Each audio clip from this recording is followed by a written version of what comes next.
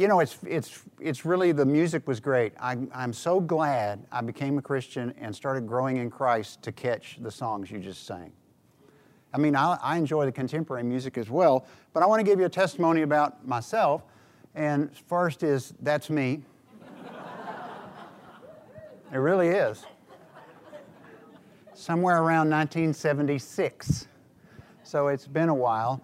Now, this guy that you're looking at, he grew up in an Episcopal church, and I respected the Bible, but I was really more afraid of the Bible. It was a mystery, but I knew it was important. I hadn't gotten the bad teaching to tell me that it's just a book. It's just another book. And so my brother was, bless him, he was almost killed in a car accident, and because of that, I ended up at Pantego Bible Church in Arlington. And one of the first things I noticed were the girls. And they were a lot prettier than my other church, and there are a lot more of them. So that was definitely a keeper right there. But I kind of got involved in the college class, and it was a place. I hadn't had a place before. So we had a guest speaker come for an evening service. Remember those? Sunday night service, y'all remember that? All right, and his name was Josh McDowell. Never heard of him. And his new book, Evidence That Demands a Verdict, and he was talking about the primacy of the Bible and how awesome it was. And I can tell you, I was spellbound. And when it was over, we had a new college director. I can still remember making my way through the pews to that guy. And I said, I had no idea that what we believe is true. Now you think about that there's really evidence about this. I want to know more. And that was the beginning of my discipleship. But it was that man and that information. So, you're going, where's he going with this? Is this an apologetics message? Kind of.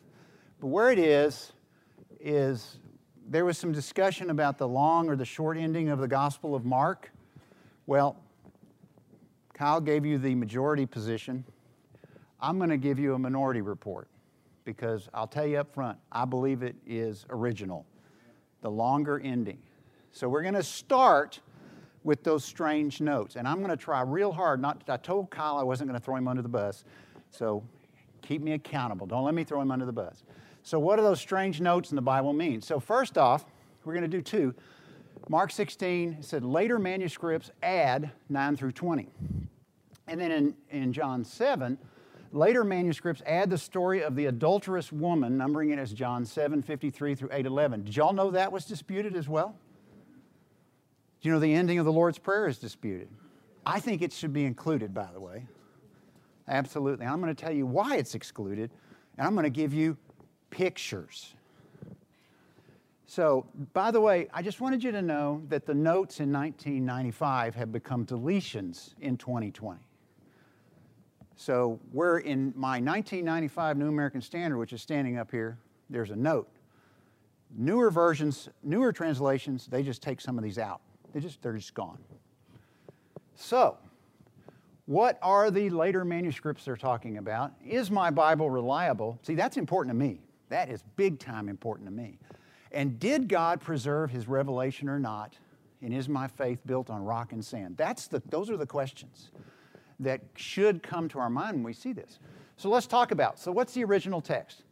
The original Gospel of Mark or John. So, was it on one scroll?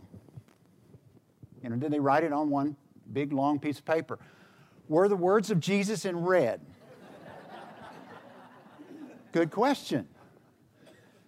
How did John's handwriting compare to Paul's handwriting? And none of you smarties say, Paul didn't write his own stuff. I know that. He wrote some of it. And where is so that raises the question, where's the original New Testament? What is the original? The one that God, inspiring through the author, put the pen to paper. Just think about that process. I mean, if I was writing it, I would be scared to death. I wouldn't want to mess it up. And God would say, don't worry, you can't screw it up. It's going to be right. It's gone. it's lost or it's not recognizable. If we have it, we don't know. Because if somebody had written original on it, the next copyist would put down original. Some of you who sing in the choir, they stamp on our music or in the orchestra, original, do not copy. And then they make lots of copies. And everyone says, original, do not copy. It's beautiful. All right, so now, time, usage, weather, frail materials cause the original books to be lost. So we're dependent on copies. All right, so now, the original, just so you know, is called the original autograph. Okay, like your signature. It's the original autograph. It's the one that had the real handwriting on it. And so let's go on. Copies everywhere. So we have copies of the New Testament. We have lots of copies. All right, so the copies are called manuscripts. And so you're going to see MSS, and that's a short way of saying manuscript. So that's when you see that, I want you to get confused, because some of this is going to be kind of technical, and I don't want to bore you. I've really tried to not say dumb it down, because I know you're smart, but not make it where it's boring.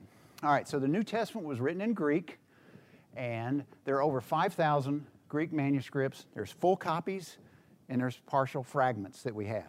All right, so there's a lot of manuscripts, and you think, well, 5,000, nothing. There's millions of Bibles out there. Well, the New Testament is the best documented ancient book in world history. Nothing is close.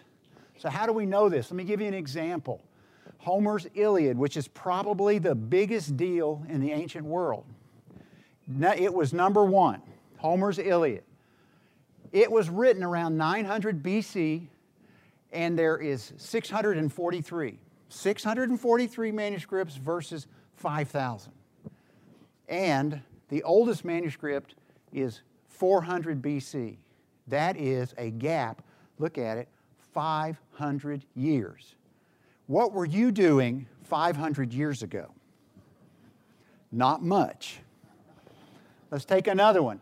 The Poetics of Aristotle, it was written around 343 BC, and there's 5. How many of you read Aristotle in college or in school? 5 manuscripts. Oh, that's authority. The oldest manuscript is 1000 AD. How many years? 1,400 years. That's a long time.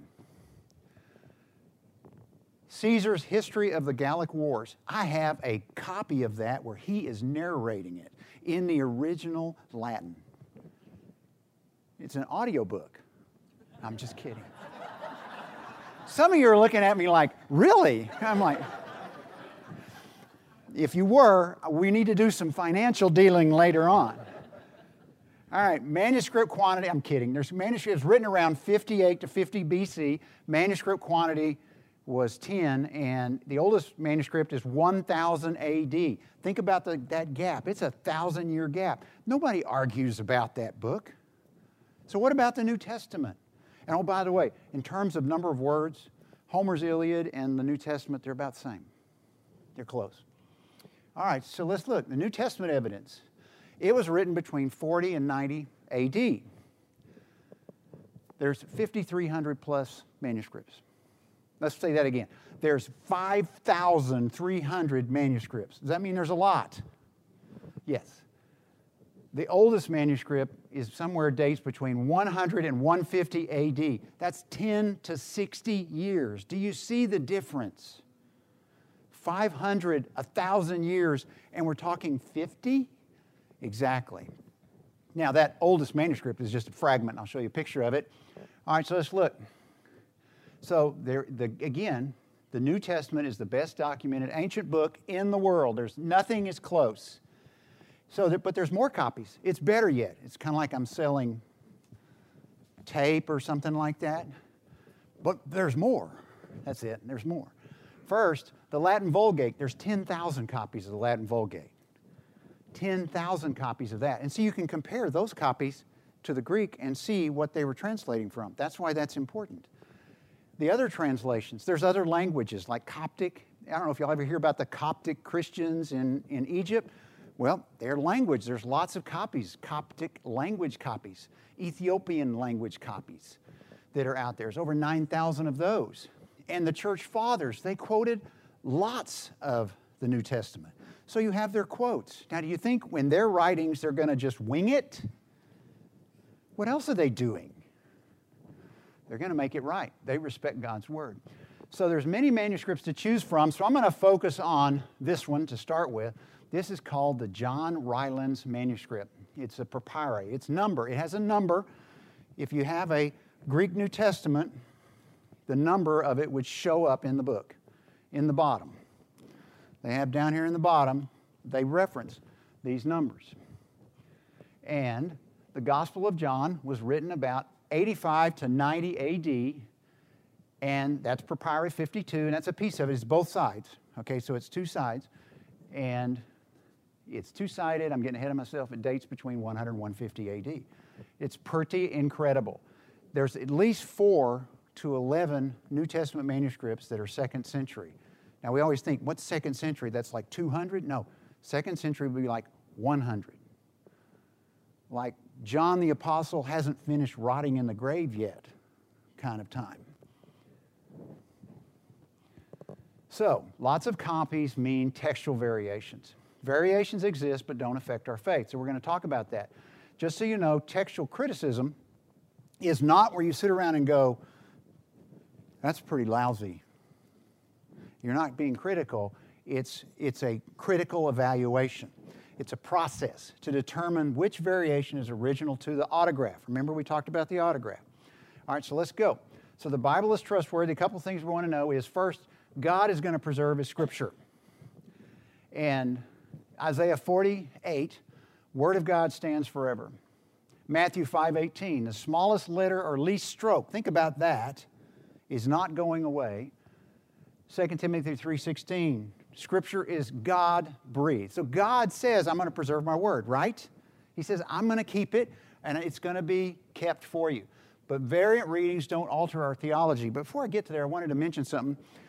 When I was preparing for this lesson, especially in the longer ending of Mark, if you go out there on the internet, you'll see people say things like, the regular ending was lost. It was lost, so somebody added something in. They created a new ending. You know what my response to that was? Poor God. Poor God. He just can't keep His Word together. Think about that. You see somebody that writes something like that the original ending is lost, gone. First off, it refutes those verses. But second, what kind of God do we serve that can't keep a piece of paper attached at the end of a book? I think our God is better than that.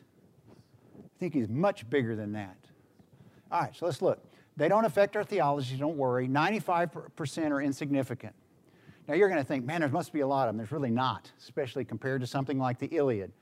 Spelling, word order, that kind of stuff. 5% affect the text meaning, and doctrines are never based on disputed passages.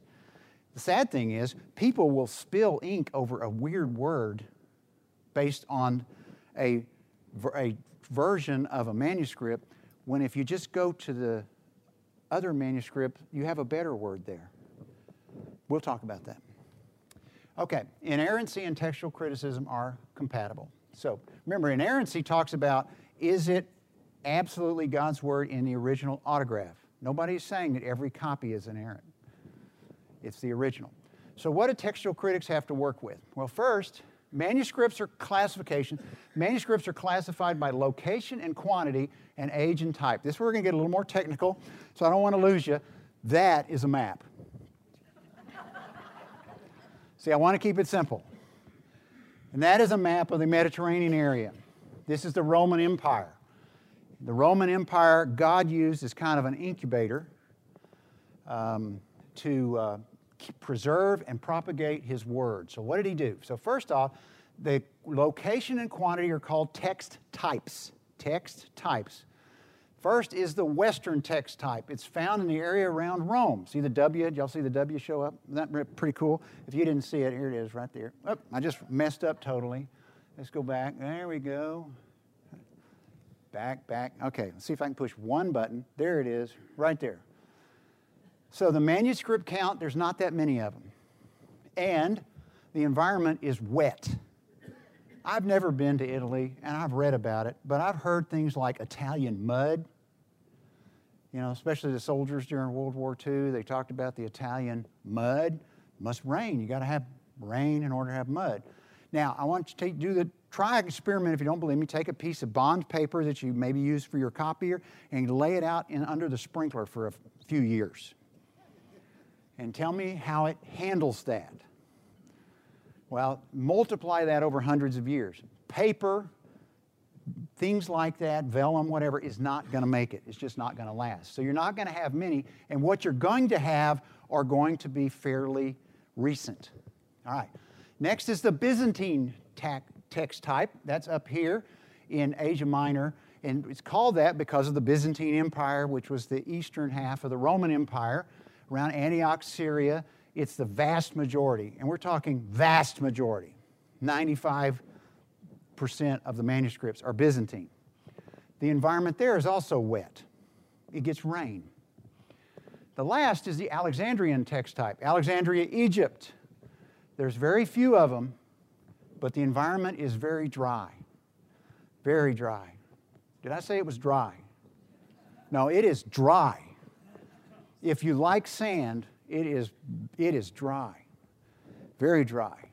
So those are where these special old manuscripts were found. So let's talk about it. So the different types of manuscript type is papyri, uncials, and minuscules. There's going to be a test afterwards.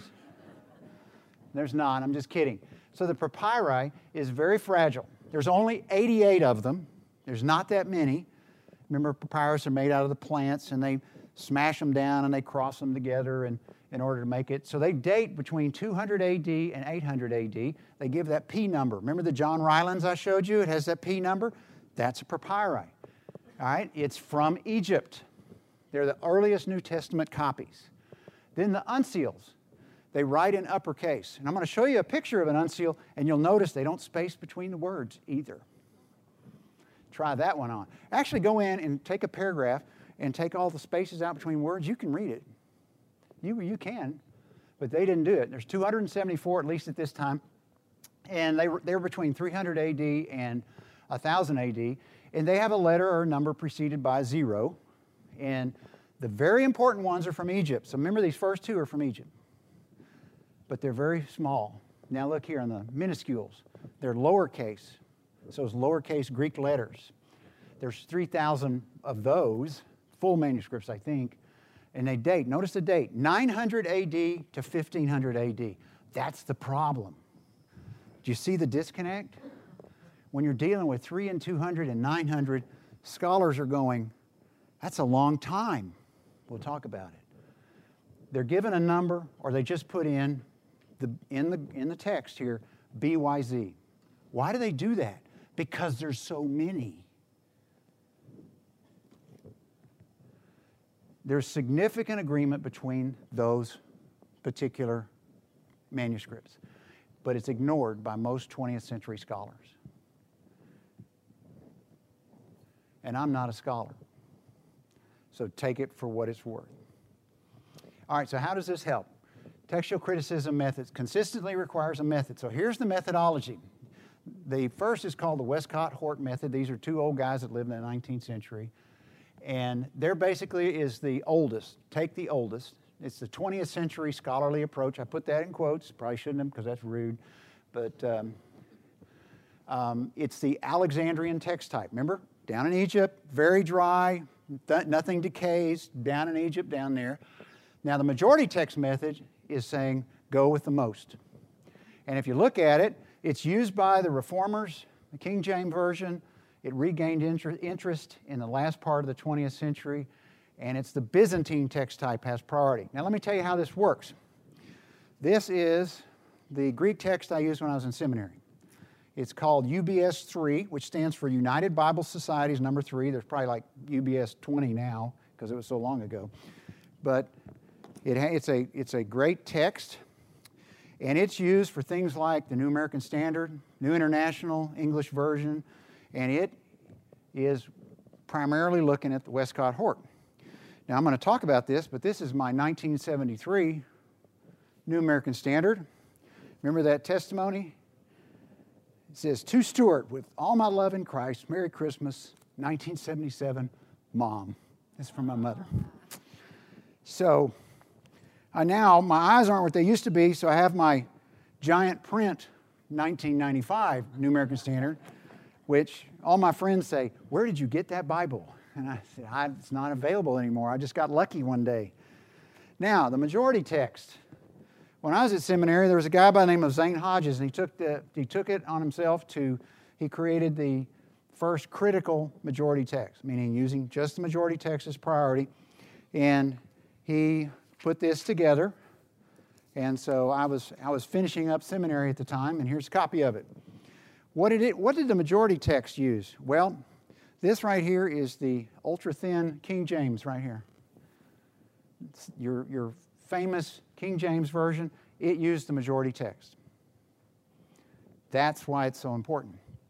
Out online, if you go to, I'm not pushing it, I'm just telling you, somebody put together this, which is called the English Majority Text Version, the EMTV. Never heard of it, I'm sure, but if you go to majoritytext.com, I use this one for my quiet time because I believe in the majority text.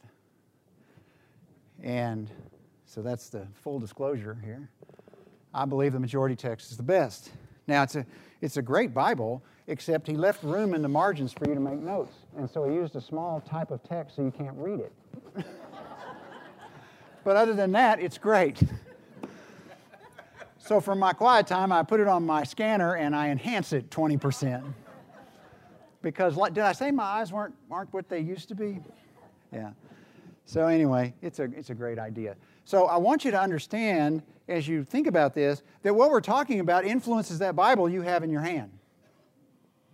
Because if you're a person that says, "I'm King James, I grew up with the King James, it was good enough for the Apostle Paul, it's good enough for me," then you're using one manuscript. It's called a TR, the Textus Receptus, which means received text, but it's part of the majority text family. If you're not, if you're using the NIV, NASB, one of the more current English translations, you're influenced by the Westcott-Hort method, which I don't agree with. All right, so the essence of the theory is that the Alexandrian test type has the oldest manuscripts, all papyri, and the two oldest uncials. Remember, all uppercase, that's what that means. And the oldest manuscript has the correct reading. That's the key. The oldest uncial manuscripts, there's two of them. Now that goofy symbol is the Hebrew Aleph. Why they used a Hebrew letter for a Greek New Testament to tag, I have no idea, but that's what that is. And the name of that manuscript is called Sinaiticus, and it was busted up. There's some of it in St. Petersburg, and it was found in St. Catherine's Monastery in the deserts of Egypt, where they don't get any rain. And there's another one is called Vaticanus, which has the letter B. So in Westcott-Hort, if Aleph and B agree, then that's the original. Sounds simple, doesn't it? Oh, I'll call it A and B agree, even though there is an A. But if Aleph and B agree, that's the original reading. That's what it looks like. Notice all the spaces between the words. Now, you'd say, I don't know how they did that. Well, that's because they read Greek for a living. They really did. That was normal. And so, I don't worry about, after I go to be with the Lord, my kids reading my notes on my quiet time notebook, because they won't know what I wrote. Because I don't know what I wrote. My handwriting is so bad, but these guys actually tried to do a good job. All right, so now how did it work? So this is a copy flow. This is a diagram of what we call a copy flow. So you got the original right here. All right, so then somebody made a copy, and then there were copies made, and see, it came down to B, and there's Aleph, and then we come, whoa, down there's A and C, and then Western, remember that's Rome. There's copies, and then they did the translation into what they call the Italian, or the Vulgate, the Latin. And then you can see these copies here, and then there's D and G. And then there's this thing right here called Lucian's Recension, big fancy words, Byzantine archetype, meaning that was the first one. What is that all about? Well, I'm about to tell you, you'd think. Westcott and Hort proposed a theory that Lucian of Antioch created a revised New Testament text between 250 and 312 AD. So they basically said, This guy went out and did the first critical text. And everybody in the entire Roman Empire threw away their old scrolls that they've used for 150 years and used this one. Now, how many of you, I know we're all suspicious. If an expert tells us something now, we believe it, don't we? Why did they need that? Because the Byzantine text disagreed with their theory. Now, you think, well, why is it so obvious? Well, part of it, if you go read online, you got people that are out there that are like King James only people, and they say Westcott and Hort, they came up with this idea in their seance with the devil. I mean, that is not helpful to say stuff like that. I mean, people kind of like, enough of this guy, I'm not listening to him anymore. So, one of the things, if you're going to be a whack job, don't tell everybody you're a whack job. It's just a rule of thumb, I would think. So anyway, it's a theory. I mean, and there's very, people here at Christ Chapel and leadership or whatever who would agree with this. I don't. I don't see if I came to you with it, I don't see you guys rushing out and buying this Bible right here. Because you've got this Bible right here that your mom gave you. You're not going to throw it away. It's just not going to happen. And especially, we tend to think everything in our own mindset. Do you know that they got almost everywhere they needed to go by walking? Think about that concept. I need some milk. I'm going to get in the car and go to the store. They walked. It takes a long time to move things. And they didn't just say, I'm going to lay it on my scanner and print it. No, they wrote it. Well, you know what? They didn't have the opportunity because they didn't own Bibles. That's why the Scripture says, pay attention to the reading of God's Word, because not everybody had their own copy. So now the essence of it is the Byzantine text type had the majority of the manuscripts. The majority of the manuscripts has the correct reading.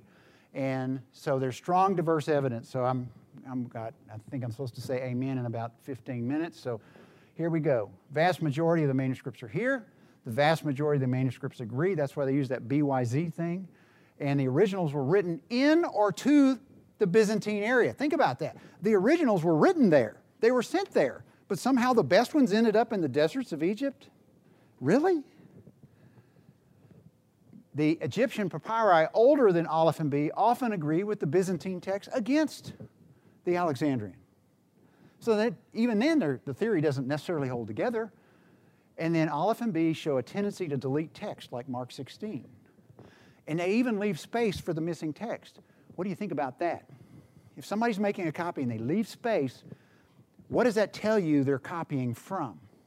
It tells me that they have something else that's even older that we don't have anymore. So here is the transmission method.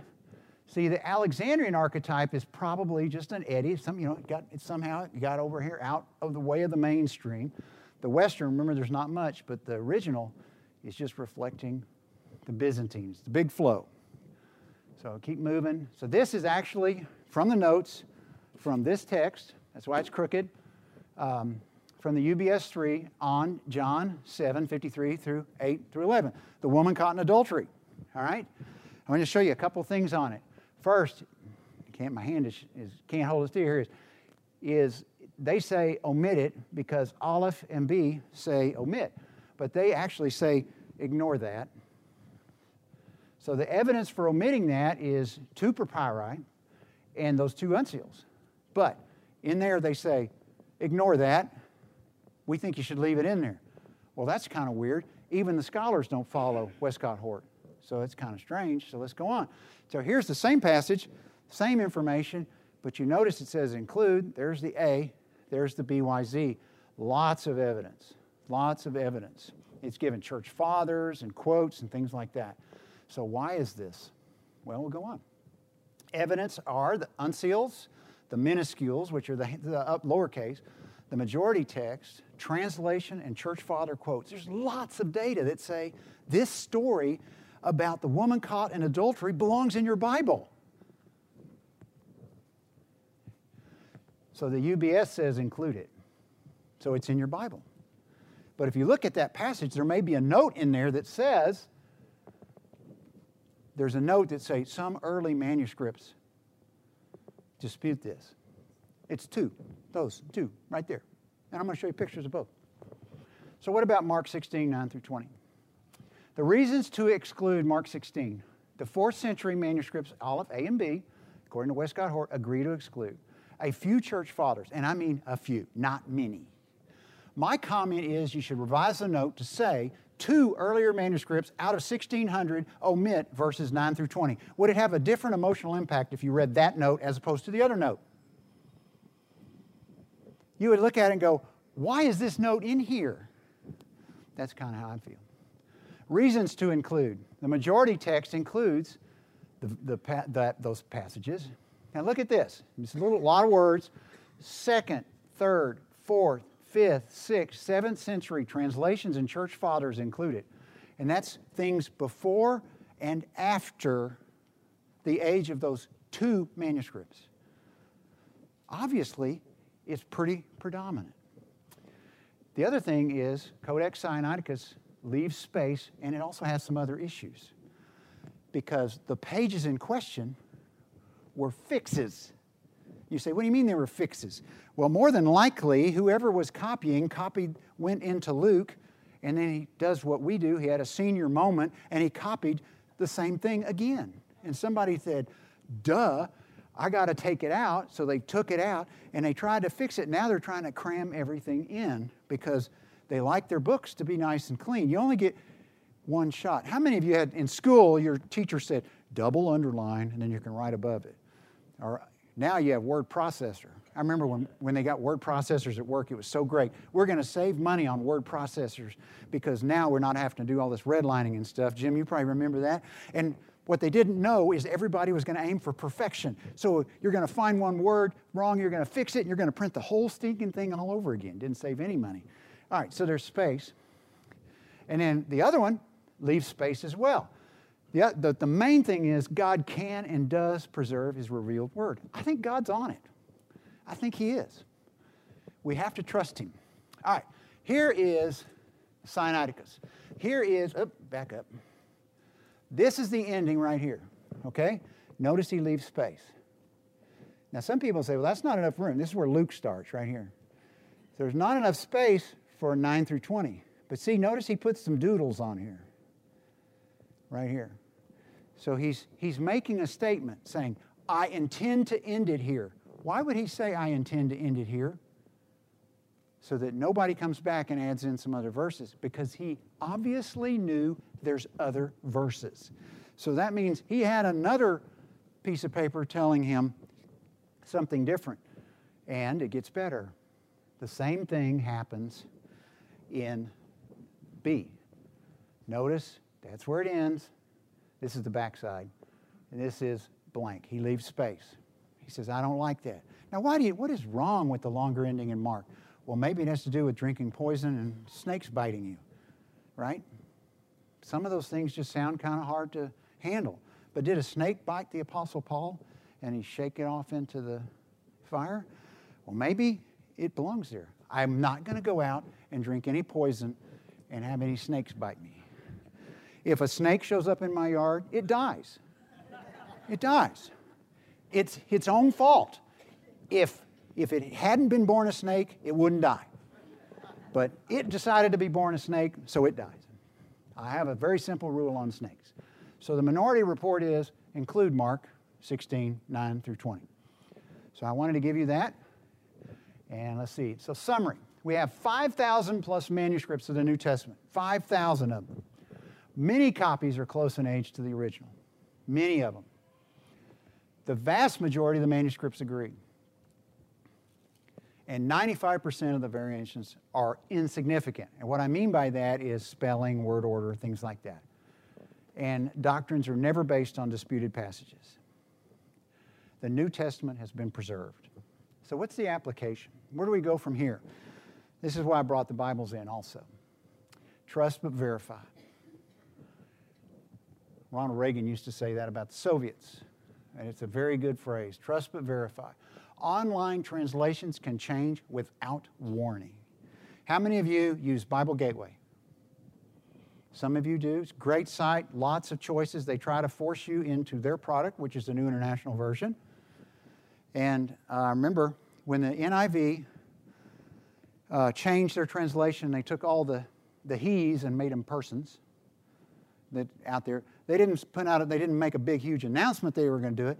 But what they did is if you use the NIV as your translation of your choice, in Bible Gateway, they changed it to now you're using it. And I remember one of the pastors preached a sermon and quoted the NIV, and I thought, that doesn't sound right.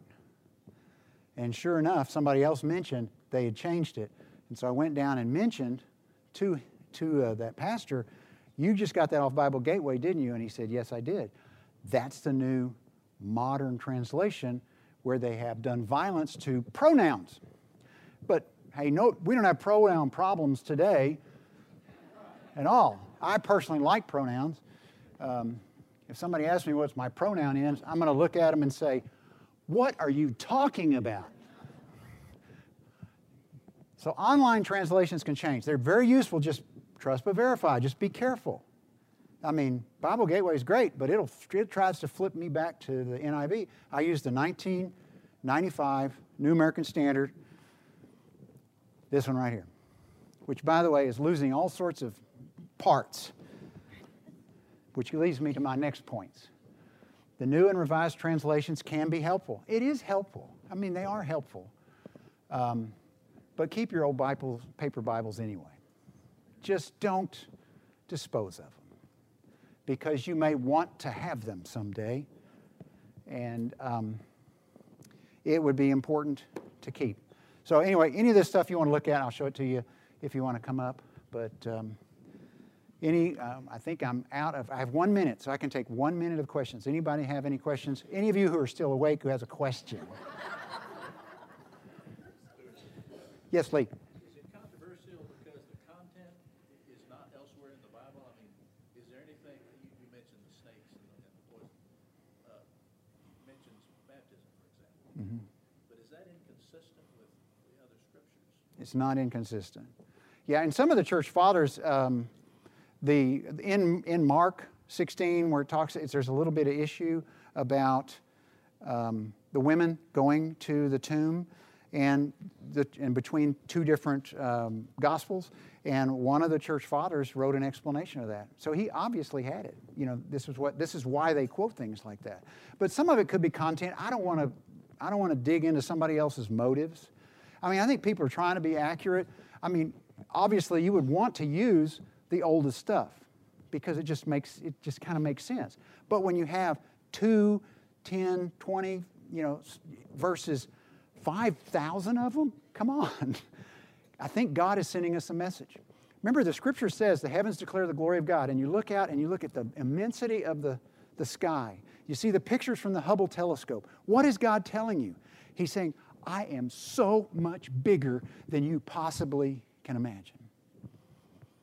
I have to tell you, I flew my first solo in an airplane Friday, and it was terrifying. Especially, my first landing was bad. It's really bad. Bounced, and I was going off the runway, got off the ground finally. And then the tower was yelling at me because he thought I was somebody else. So finally we got that sorted out, which helped because it took my mind off of it, of what had just happened. But now I'm turned and I'm facing and looking at the runway. And you know what I did? I said, Lord Jesus, I could really use your help right now. And you know what? He did. He said, look at the windsock. And then I saw that the wind had changed from this way to this way. So when I was making all my adjustments, thinking that the wind was from the right, that's why I kept going to the left. And God is bigger than anything. And so some old guy in an airplane, he heard my cry for help. He can keep his word intact. You can trust it. Don't worry about it. And don't worry about using your New American Standard or whatever you prefer. I'm saying don't go back. I'm not saying go back to the King James. That's part of the other problem. is a lot of people that like the majority text are all about the King James, and that's just, it's a turnoff. So it's a big negative. Any other questions? Yes? Do you prefer the NASB over the English Standard Version? Yes, and the reason I do is because of this issue. And the pastor I talked to you about, that the church was not aware of the change in the NIV, because the church used to give out NIVs, free NIVs, because they were available. And that's why the church went to the ESV. It's because of the change in the NIV. So it's good for them. But in the ESV, you're going to see a lot of things deleted, like they delete the ending of the Lord's Prayer in the ESV. So that's why, for me, if I'm going to be doing a lot of studying, I'm going to use my 1995 New American Standard. And there's reasons to do that. Now, if I'm going to do some reading or just my quiet time, devotional time for the New Testament, I would use this. But I have an ESV. I have no problem with the ESV. It's just, but I recognize when I see those notes, I go, it's in, I'm on it. The thing I don't like is now they're starting to cut it. They're starting to delete it. And that's where I'm saying, hang on to your old paper Bibles, because we don't know. Remember, there are people that are making these changes for total godly reason. But when you open that door, there are people that will make changes for godless, evil reasons. I mean, look at our culture. I mean, seriously. And we're not immune. But remember, in Revelation, it's talking about the prophecies. It says, if you do this, you are so dead meat. That's my paraphrase. But he's talking about, he says specifically, words of this prophecy. But so, for me, I get scared about messing with God's Word, because I don't want to be trying to land an airplane and say, Jesus, I need your help. And then what I get is, you are so dead meat. Don't want that, because it would really ruin Kathy's day. Kathy was there, by the way, and she did pretty good, except it did cross her mind, I could be a widow. But God was good. So I think I'm out of time. I'll pray and we'll be done. Dear Heavenly Father, I just thank you for your word. Father, it's a real tedious subject to me. I find it interesting. I think it is an interesting topic. But what is much more interesting is Jesus Christ, our Savior, who is to be glorified. And Father, heaven and earth will pass away, but my words, Jesus' words, will never pass away. And Father, I am so thrilled about that we can trust your word. And I pray, Father, that we would trust you, that we would be wise, not overreact, but trust you in Jesus' name. Amen.